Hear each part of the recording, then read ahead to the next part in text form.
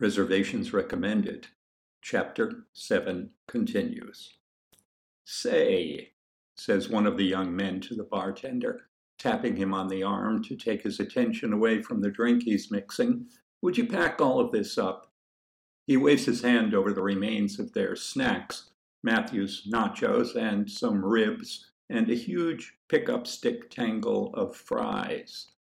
"I'll send a busboy over," says the bartender, too busy and too cool to be annoyed. "What are you doing?" asks one of the girls. "We're not going to take all of this with us." "I'm going to send this out as a contribution to the homeless. You see the guy out front?" They turn as one again. Outside the restaurant, in front of one of the windows that now fill the openings through which fire apparatus once drove, is a man Matthew has seen on the streets before. Often, in fact, since he lives in Matthew's neighborhood, in the lobby of an automatic teller machine installation on Boylston Street near Fairfield.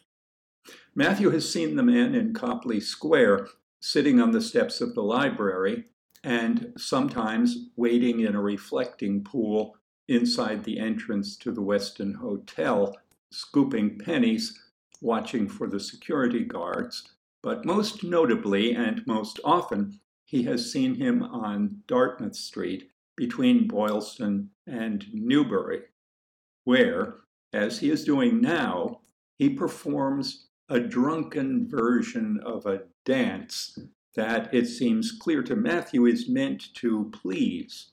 Perhaps some dance he did as a child when it earned him a caress, a treat, a quarter.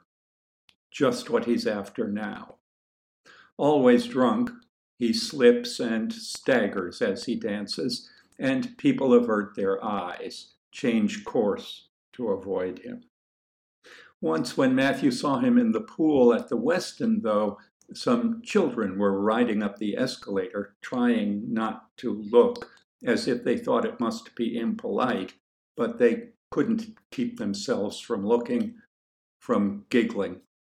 The man became aware of them, turned, waved in an oddly endearing way, as if he had had training in this gesture, this endearing wave, as if he had once been a clown.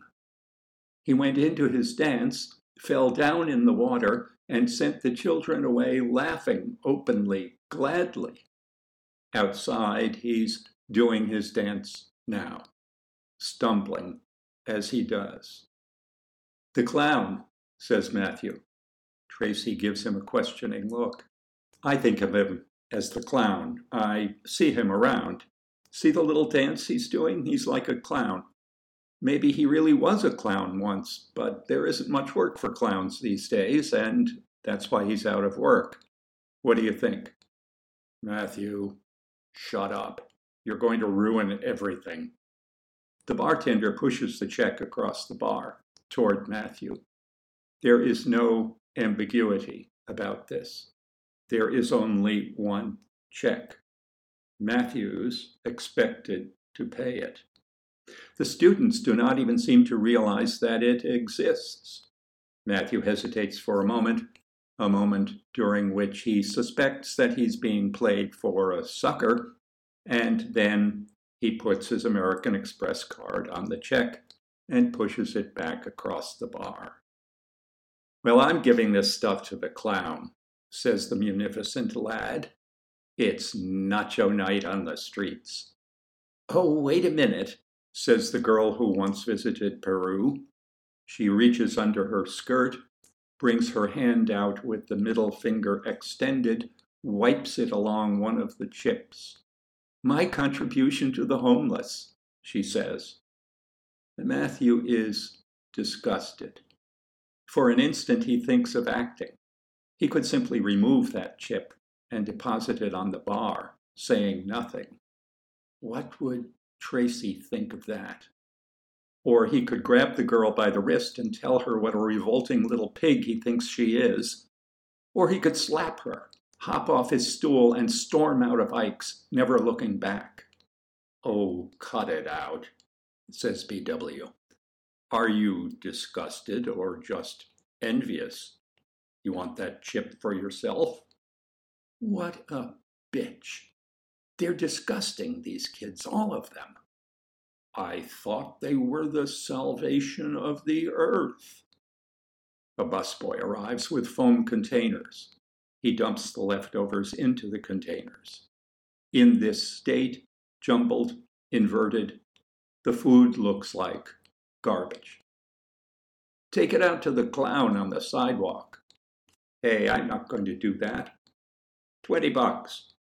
The bill emerges as if from nowhere, as if the boy were performing a trick his doting father taught him. The busboy takes the money quickly, pockets it, and takes the containers outside. The group follows, and when they pass the clown, now balancing foam boxes, they salute him, call out to him, whistle, laugh. Matthew worries that the clown will forget himself and wave, drop the boxes, make himself ridiculous, or worse, that he'll spot Matthew and make some sign of recognition, making Matthew ridiculous. He passes with his head down, like a racketeer on the evening news.